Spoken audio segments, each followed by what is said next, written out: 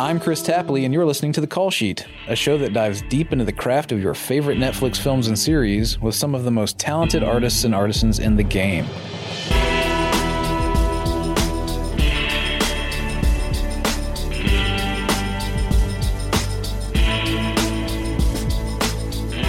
We've got a little something for the music fans this week, so let's go ahead and hear from our guest first. My name is Nicholas Britell, and my craft is composing. It seems fair to say Nicholas Britell is enjoying a moment right now. The Oscar-nominated composer of films like Moonlight, If Beale Street Could Talk, and Vice is as in demand as they come, an artist who approaches film music composition in exciting and fresh ways, with some of our greatest contemporary filmmakers lining up to collaborate with him. He's also fresh off an Emmy win for his work on TV's Succession, which has become a viral sensation and made a huge impact on the internet and social media culture. It also hit the zeitgeist in an unexpected way earlier this year when hip-hop artist Pusha T tapped into the series' main theme for his song Puppets. For Netflix, Nicholas is behind the haunting but gorgeous melodies of David Michod's The King, a story taken in part from William Shakespeare's Henriad series of plays and focused on the rise of King Henry V. Like all of Nicholas's work, the score is utterly of a piece with the film, the music seemingly sprouting from the very tones and atmospheres rendered by Michod and his team behind the camera. On this episode, we're going to learn about Nicholas's process and how it shifts from film to film. We'll hear a few select tracks and get the lowdown on how they came to be. And what did he think about J-Lo dancing to his work in the latest Succession meme?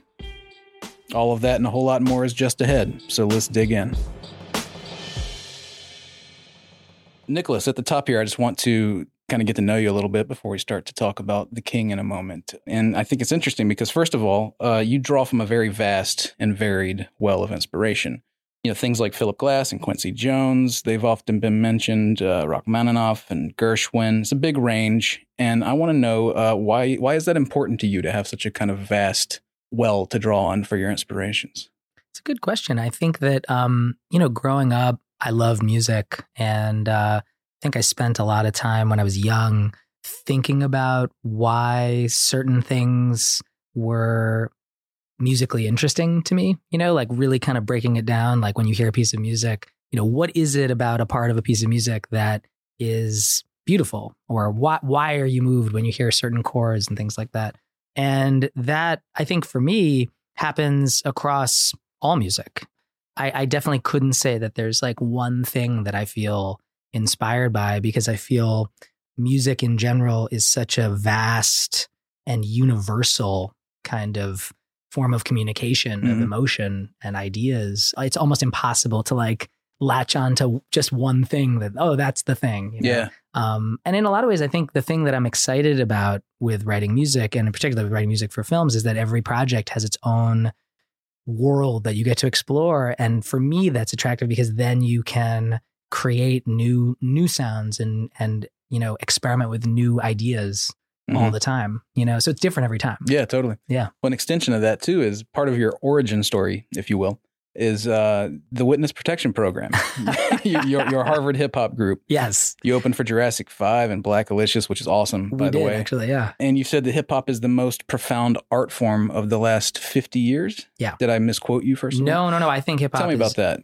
Yeah, I think for me, first of all, just as an art form, I think hip hop is incredible. And I think people don't even fully appreciate how remarkable it is from so many different perspectives. On a pure musical level, there's the way that hip hop relates to and incorporates other musics. It incorporates other recordings, literally, the way that it approaches technology, the way that it's sort of evolved because of different, if you think about turntables and sampling technology. Also, I think just the way that hip hop is on a rhythmic and structural level, it's something where it's basically a form of poetry that is, interrelated with these incredible beats. And obviously that's evolved, and is continuing to evolve all the time.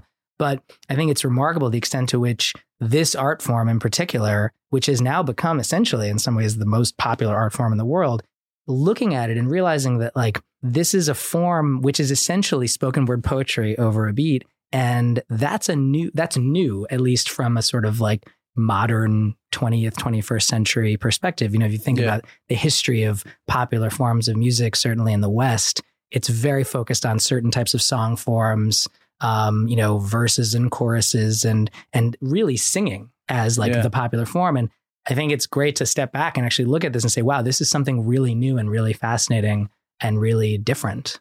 And by the way, that all must have made the Pusha T experience a trip. Oh yeah, no, that was Pusha T remixed the Succession theme. That was this year, and that was an amazing. You know, just thinking back and thinking back on those early formative experiences, and then getting to collaborate with Push was really special. That's awesome. Speaking of which, did you see Jennifer Lopez dancing to your music? Has it made it to you yet? I just saw a few memes over the past 24 hours. That thing took off, man. I mean, what's it like to be a part of like kind of a zeitgeist thing like that? It's been incredible, honestly. Like it's, I think the dream of anyone working in a creative field is that you can make something and that other people feel it, and that it gets out there in some way. And when things take on a life of their own, like this has, it's really special. And you can't predict these things. You know, you have no way of knowing. That's maybe what's exciting about all of this. You know, is that none of us really ever knows what's going to happen. But yeah, it's been very exciting. I've just been blown away by the level of creativity that's gone into the memes. I don't think there's any end in sight either.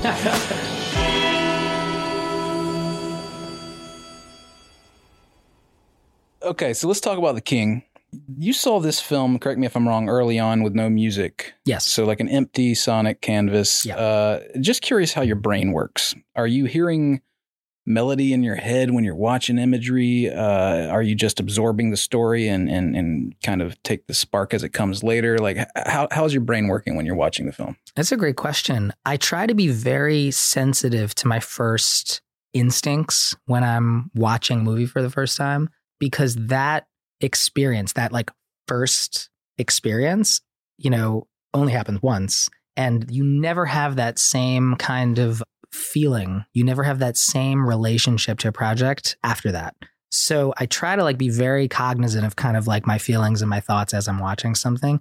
And I definitely like write down some of the thoughts as I'm going. And you know, exactly as you said, I saw it in January. It was actually Dee Dee Gardner and Jeremy Kleiner who first told me about the film, and I watched Plan B. Producers Plan B, who amazing, you know, producers and you know the sort of deepest collaborators that I've had over the years, and watched the film. And I remember when I saw it, for some reason, you know, I'm always asking myself these questions about where these ideas sort of come from. But my first reaction was that I would be really excited to experiment with imagining that the sound was from like the 25th century instead of the 15th century, because we're seeing that the world of this is the early 15th century.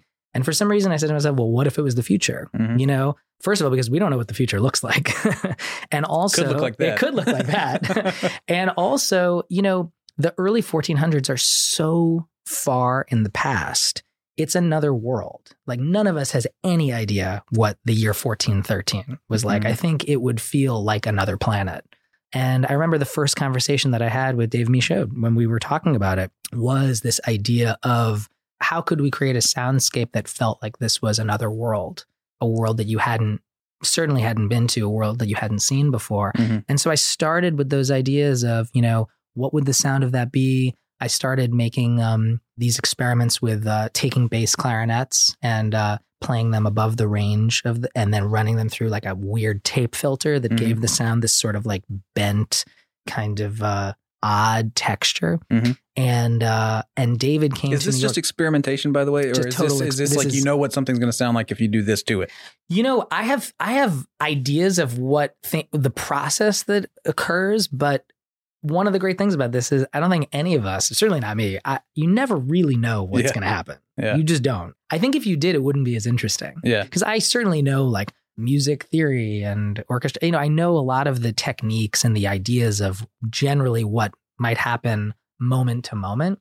But on a macro scale, especially when you're working with visual media, when you're working with a picture, the interconnection between a sound, a piece of music, and a picture is something that is completely unknowable what that will do. I think you have instincts of like, oh, if I do this, this might happen, but you don't know until you try it out. And so until you sit there and you play a sound and you watch a scene, you actually don't know. And I think that's just wonderful. It's this like alchemy that happens where different sounds, different timbres of instruments they're almost like, this metaphor of like paints and, a painter and colors possibly. But I find it very useful to invite a director over to my studio. And early on, we actually just watch scenes together. And I'll have certain ideas that I'll prepare before the director comes over. But, I invited David over. He came over in March to my studio in New York. And I would play some of these sounds against scenes. And it's really amazing how there are certain sounds that if you just play them against a picture of a movie, some sounds just feel like they're a part of something. Yeah. And some just feel like they're not. I don't know why that is. And obviously there's so much of personal I was gonna say, it's probably pretty subjective. It can be very subjective, but the only thing we can go on is our own instincts. But I think also as a composer and as a film composer, I think the thesis we have is that if we feel something, the thesis is that maybe others might feel that too. Yeah. And so with this film in particular, these early experiments, I took these metal sounds of clanging metal and bent it. I thought it'd be interesting to have metal as like a musical element that's pitched into the orchestra. And then the big question of like, what is the music? It's something that's such a big question that I think we almost don't always like realize how big a question it is like, what is the right music? And I've always had this feeling that there's like infinite scores that are possible for a movie. And like we were just saying, you're choosing one. You're choosing out of this whole universe of possible scores. You're writing one score that in collaboration with a director feels like it is woven into the picture somehow. Was there anything about the music of the era that you researched and wanted to touch on or include in any way? Absolutely. Yeah. I actually did a lot of research. I did this whole deep dive into the late 1300s and early 1400s, late medieval, early Renaissance, even in England. What was interesting was seeing there were some real sort of harmonic changes that were happening in music at that time. But David actually pulled me back from that a bit because similar to that initial instinct of like looking at this as a foreign planet in a way, as another world, David didn't want it to feel like the music was just from the early 1400s.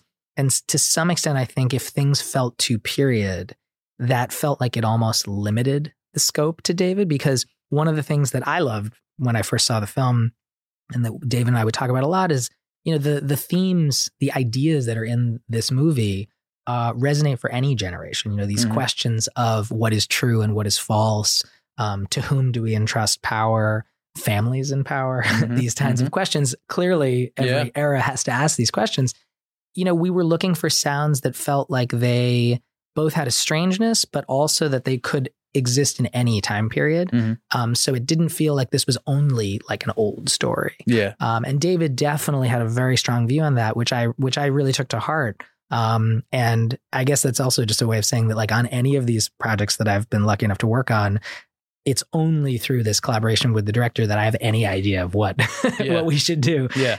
I feel there are so many ideas that, I may feel one way about something, but it's only through talking to a director that you start to get a sense of, oh, that's actually how they feel what this should be. And you've done it different ways. I mean, like this has been the process on this one, but I was going to ask, how does it compare to something like, for instance, Moonlight, where you were heavily involved in the construction of the movie as well, and just a more intimate kind of part of that process as opposed to coming in after the picture is kind of locked in? It's a good question. I think in general, I've been lucky enough to get involved pretty early on Moonlight with Barry Jenkins. We met and had conversations about what the music might be before he had shot the film. What was interesting about that was actually just having this long period of time where we could sort of marinate on these ideas and think about. With Moonlight, there was this question of Barry loves chopped and screwed music, this form of Southern hip hop where you take a piece of music and you slow it down and then the pitch goes down and gets deepened and enriched. And we had talked about that idea of taking, I'm a classic. as you did in Classic Man in the film. But we also, we did it with the score where that was something early on where I remember these conversations with Barry. We talked about what if I were to write essentially like more orchestral music and record this music of ours and then use that technique and chop and screw our own music.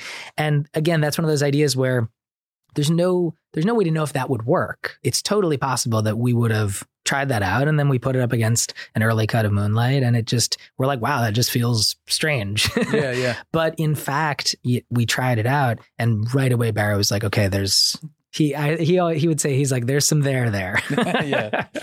And with David, we didn't have as much time as Moonlight. You know, I did come on after the film had been shot and edited a lot, but we had time to experiment with different things. And the sound on The King did evolve quite a bit. It ended up being kind of a midpoint, I would say, between this more futuristic world and the research and the thoughts that I had on this earlier, more historical sound. I don't feel it's of any particular time period. There's an openness to some of the harmonies that feels, you know, kind of older to me in some ways. It doesn't feel modern in a sense. It doesn't feel like modern classical music. But at the same time, it's definitely not Baroque. It's not really medieval. I don't know what it is sometimes, you know, and I think that was the fun of it, was finding this sort of framework and leaning into it and then orchestrating it in a way that felt like it was emotionally connected to this film, which is really the key. We're trying to create sounds that are their own elements of the film itself. Yeah, I wanted to talk about that actually specifically. We're going to talk about some certain tracks in a moment, but I wanted to talk about like certain themes that are prevalent in the film and how you wanted to illustrate those like sonically. So for instance, there's this idea in The King of power slithering in and corrupting Hal and of the throne infecting him like it did his father. So, you know, how did you want to illustrate that concept musically? Like you said, I mean, there's definitely different musical themes that have relationships to different parts of the story and the elements of the film. The music that plays around the coronation of Hal is actually a piece of music that structurally in the movie, and I always think about the kind of like architecture of a score where, you know, where do you seed certain ideas? Where do they occur and then recur? The elements of the piece, the coronation, which is this piece I wrote ballade in C-sharp minor, there's a sort of swirling darkness to that piece of music. And that theme element in variation form occurs as we see Hal potentially not following the right path. And there's a different theme, for example, and a different piece of music, a piece we call Song of Hal, which occurs in parts of the film where to some extent Hal is genuinely trying to understand what he should do and really thinking about things. And when Hal is potentially not doing those things or is being swept up in this office of the king, you're hearing the swirling elements of the coronation. So for example, in the execution sequence, you know, there's these swirling kind of violas that you're hearing that have been bent there. You know, the music has its own relationship to those things. And I always feel too that music in a film is really about, it's not like a one-to-one correspondence. You know, it's not like you see something and then you hear it. It's really about the relationships and the dynamics between characters. Oftentimes, you know, I generally don't think about a theme for a character. I often think about themes as relating to the way that those characters are actually interacting with other characters or with the world. And then also, just before we get to these tracks, I wanted to talk about the climax of the film as sort of this antithesis of a classic movie battle in some ways, because there's no like glory shots. It's the Battle of Agincourt and people are just dying stuck in the mud. You might expect a certain kind of music with something like that, but you're getting a completely different scene to record, right? So you tell me, like, how did you seek to kind of let the music similarly stand apart as the scene itself stands apart within that canon, if that makes sense? 100%. And actually, one of the things that really drew me to the film early on was the way in which battle was dealt with. The fact that it was so clear how frail the human body is and how not glorious battle is. And David early on was telling me about how in Agincourt, you know, apparently most of the people who died in Agincourt were trampled to death or drowned in mud. It wasn't this glorious swashbuckling swordsmanship, you know? So I think, like you're saying, you know, the understanding the counterpoint that there's a different take on this, and also how much perhaps our ideas of battle are just historical narrative conventions, the way that there's a great theater to a battle sequence like that. But if you're trying to understand the way the battle actually occurred, it's not that. Yeah. And so musically, there is something that we do where you see the speech that Hal gives to the soldiers, the Make It England speech, where he's rallying everyone up. And that piece of music and that speech in some ways is kind of a misdirect.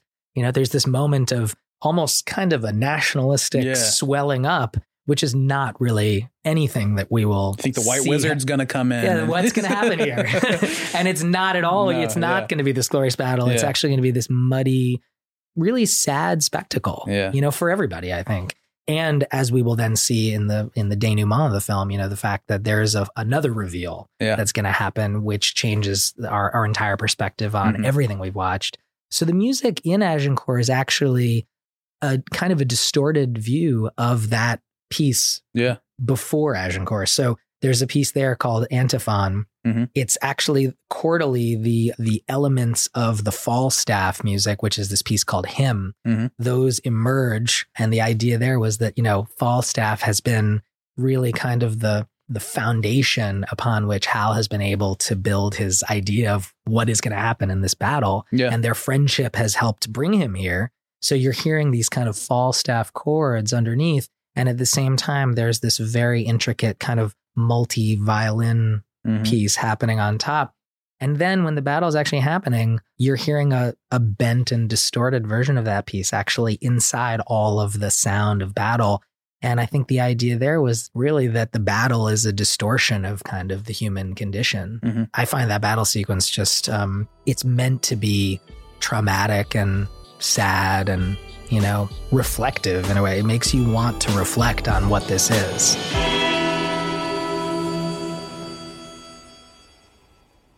Let's dive into some specific tracks here from the score.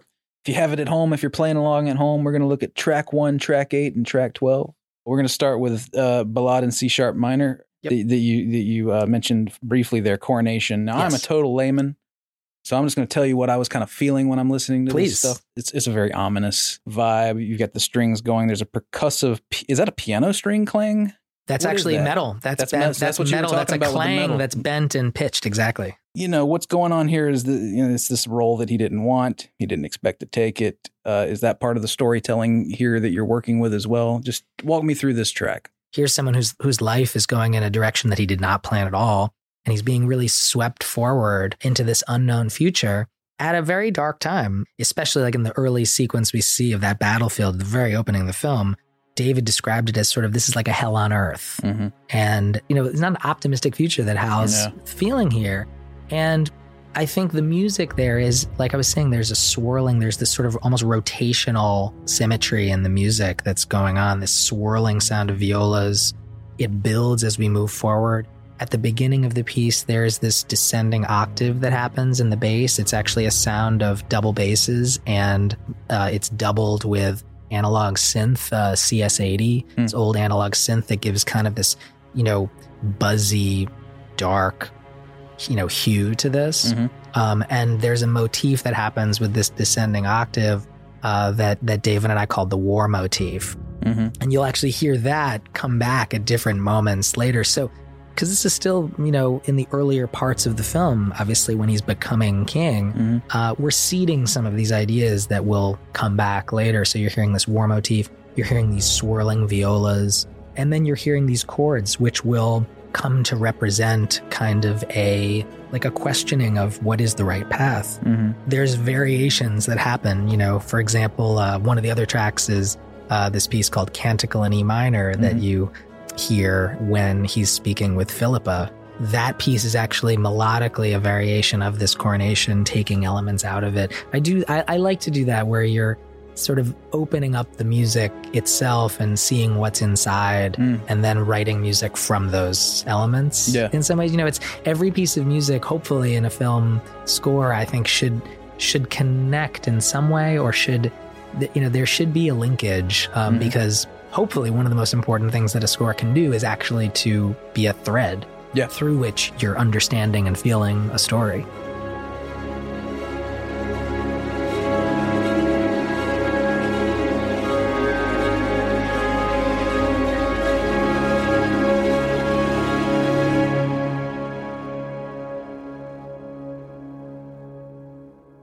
track 8, Song of Hal, strings in B minor.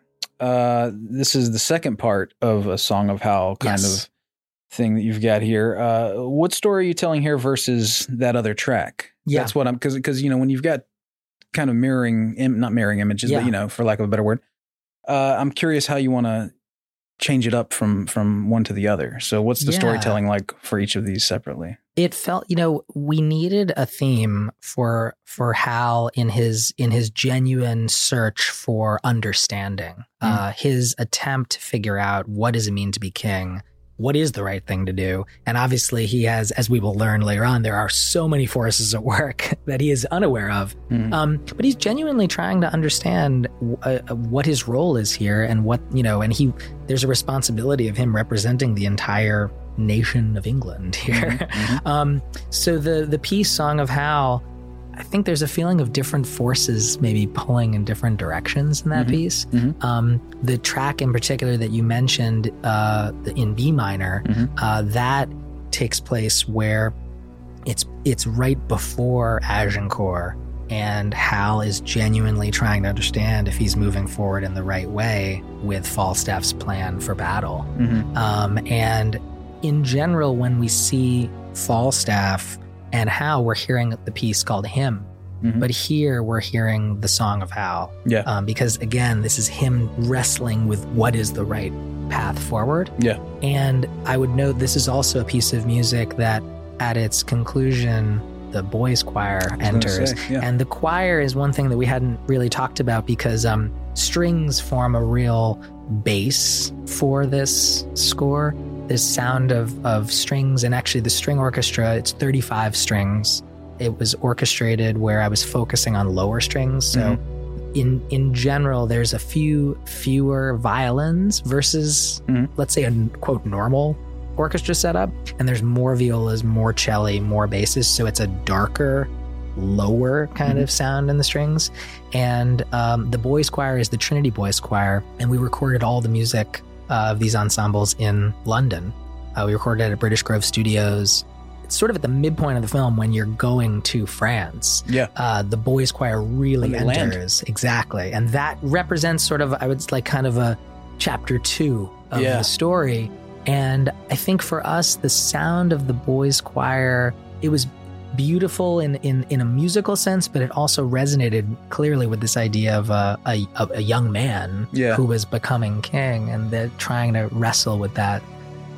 It's also otherworldly. The sound of that choir, it sounds like synths to me almost. You know what I mean? Like, because what you were talking about earlier, like you don't know quite how to define what this is.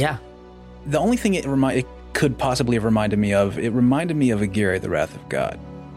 Something about the band, the kind of experimental band or whatever that did the score for that. And it's just kind of like the vibe I got, especially when I hear that choir and when they're landing in France. And that synthy kind of sound to it. And it's affected too. What's interesting is there are some, all those voices are real boys' choir. And yet there was a very, very involved post-sound process that happened in Australia where they mixed the film. And some of those are very affected. There's very strong reverbs on some of those boys' voices. And it evolves even over the course of the film too. This feeling of otherworldliness, however that comes. Even the strings themselves, I generally prefer a, kind of people say like a wetter sound. Like I like the sound of string orchestra that has like more of a longer tail reverb. I mean, it's just a personal preference, Like I love hearing a piece of music that's played, for example, in a cathedral or that kind of beautiful echoing kind of a sound. And in this film, in The King, almost all of the music has this richer reverb texture.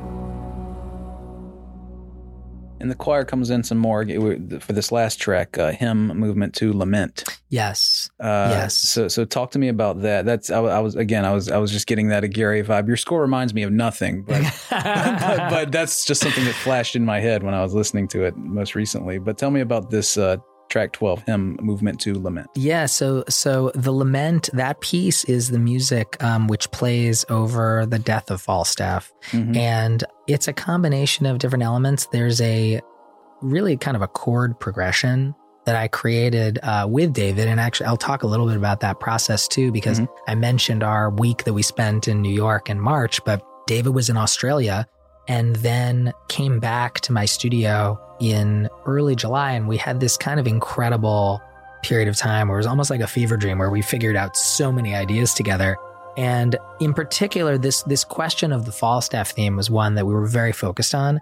I had written some different ideas for David. I think some of them were feeling too, quote, old in a way. Some of them they weren't feeling focused enough.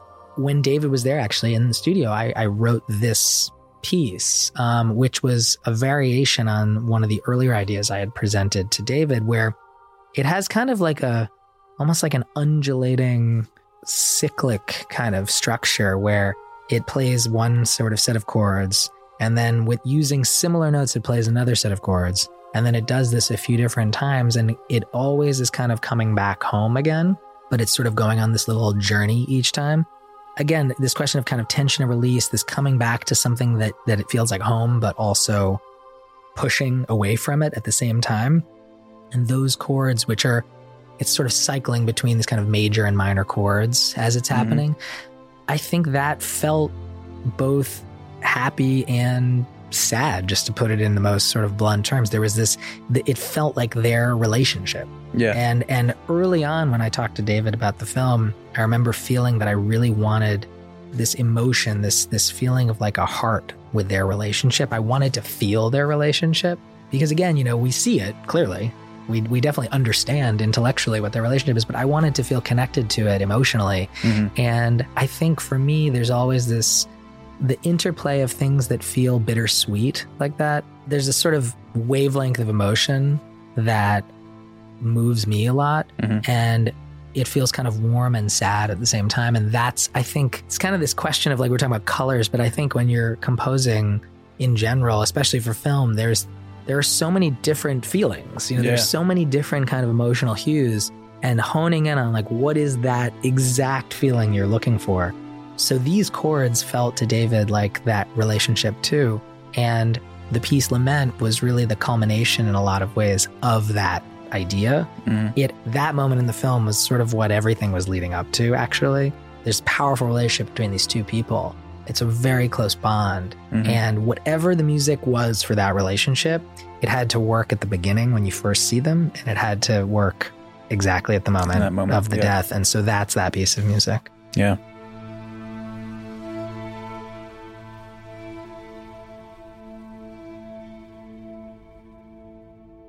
How's that for getting into the weeds? That's what we do here.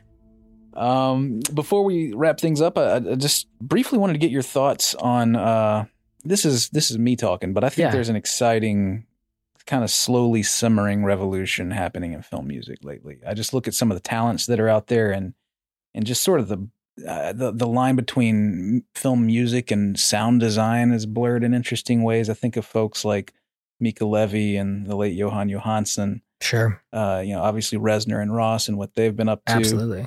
The form just seems to be shifting to me. What do you think about the current state of the art form? And what do you think, what are your thoughts on the evolution from here? Like where can film music go that maybe it hasn't been yet? That's a great question. I think that film music is always evolving. If you look at the history of film music early on, I think it was in some ways almost an extension of like late 19th century Germanic romantic symphonic music, that then sort of with some certain emigres, from, Germany and Austria came to Hollywood. And then there's this early Hollywood sound, but that sound is constantly evolving. And I think, some eras have a big orchestral sound. Then it's cyclical where then things move away from that, and you have a sort of like Mancini era, and you have Morricone changing things. And I think what's fascinating is over time, there are so many possibilities, and I don't think any of us, has even scratched the surface of those possibilities. And maybe that's the that's the thing that, like I was saying earlier, like that's why I'm so excited about this, because every single film provides this amazing opportunity to just start again from scratch and do anything really, if it feels right. Yeah. And I think that there is such a broad array of unbelievably talented people making films today, and getting the opportunity to make films today. And the more that we experiment with this stuff, I'm sure that we're going to find sounds we could never even have imagined. So, you know, all the people you mentioned, I mean, are amazing. And by the way, I include you in that if it's not clear. Oh, that's very what you're doing is brilliant. No, that's very, I mean, I feel so lucky to get to do this. And I feel just personally like film is such a inspiring form, especially for a composer, because music is so abstract. You know, it just by definition, it's like these air pressure vibrations, you know, it's literally intangible to us.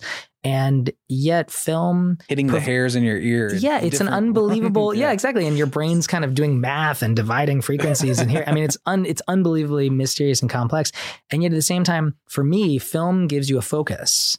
You know, it says, okay, there's infinite things you can do, but here's this fascinating assignment where you get to create a piece of music that somehow coexists with this story and these characters in this world.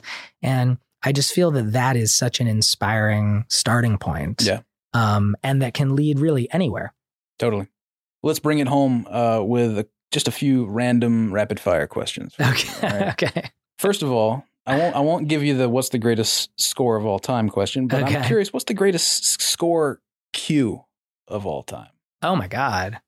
That's an amazingly impossible question. Let me not put all that on it. What's your favorite? I would say, well, you know, interestingly, I always talk about how I was so inspired by Chariots of Fire, but I'm not going to talk about that now because I've talked about that a lot in the past. I would say I think the Zbigniew Preisner score for the Double Life of Veronique is incredible. And I think the piece of music that he wrote, which is both in the film, which is the film that the character Veronique sings, and is also the score. Right. And in the film, they actually they claimed that it was written by this old Dutch composer named Van den Boedenmeijer, and it turned out that was just sort of a phony story they used to create for the film. You know, that I think that is one of the greatest pieces of music written for a film. So that would be one of my strong votes. The old kind of desert island question, but you can only listen to one film score the rest of your life. Oh, wow. What is it? I mean, Vertigo's pretty amazing. That's solid. Vertigo's pretty amazing. That's a save. That's a save. I'm not. Yeah, I'll say if I just had to listen to that, I mean, that would be a weird rest of my life. I was just listening to Vertigo, but I'll use that as Bernard Herrmann. How can you go wrong with Bernard Herrmann? Totally. Barry Jenkins, speaking of him earlier, he said that you're the most positive, upbeat person he's ever worked with in his life. How does music play into that mindset? I think it's about trying to be positive, because if you approach a work, like the work that you're doing from that mindset, things feel more possible. All work is hard work, and every project actually is sort of terrifying at the very beginning. But I think that if you try to have a positive framework or a positive perspective, things on the margin feel maybe more possible or not. Probably keeps your mind open too. Yeah. And then last thing here, what's the movie that made you fall in love with movies? That was definitely Chariots of Fire. Yeah. Well, we got to talk about it now. I got to talk about it now. So Chariots of Fire, when I was 5, I saw Chariots of Fire for the first time, and I fell in love with the music. And we had this like old upright piano in our apartment, and I went to the piano and tried to figure out that amazing theme by Vangelis, and I asked my mom for piano lessons. So that definitely changed my life, and you know, just having that kind of emotional musical connection with a film, I mean, I never forgot that. So that definitely was the one that made me not just fall in love with movies, but also really got me to begin falling in love with the piano. It's weird as we talk about this now. I feel like that is probably, I'm 38, not Star Wars, not even Jaws. I think Chariots of Fire is the first film score that I remember. Like, wow, identifying we music share this from a then. movie. We share this. That's amazing. I mean, it's pretty iconic, right? And I think that it is so multi-layered. Yeah. You know, maybe I was trying purposely not to, but maybe we'll have to tie that with Vert. We'll bring that with Vert. Yeah.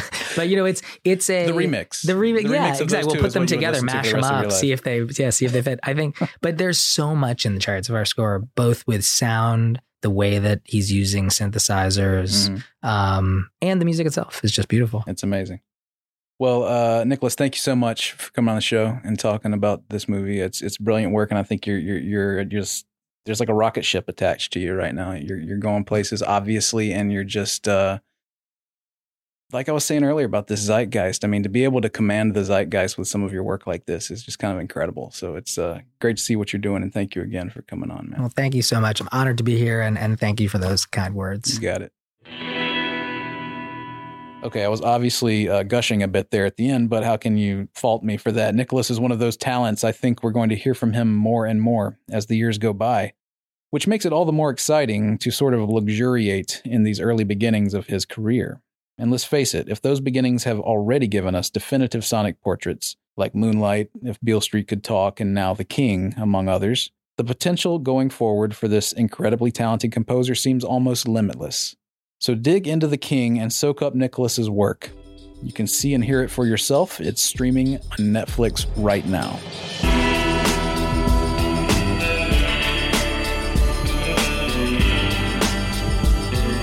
The Call Sheet is a Netflix podcast hosted by me, Chris Tapley. The show is produced by Noah Eberhardt and the team at Blue Duck Media. Stuart Park created all the original music in this episode. And a special thanks to the team at Netflix.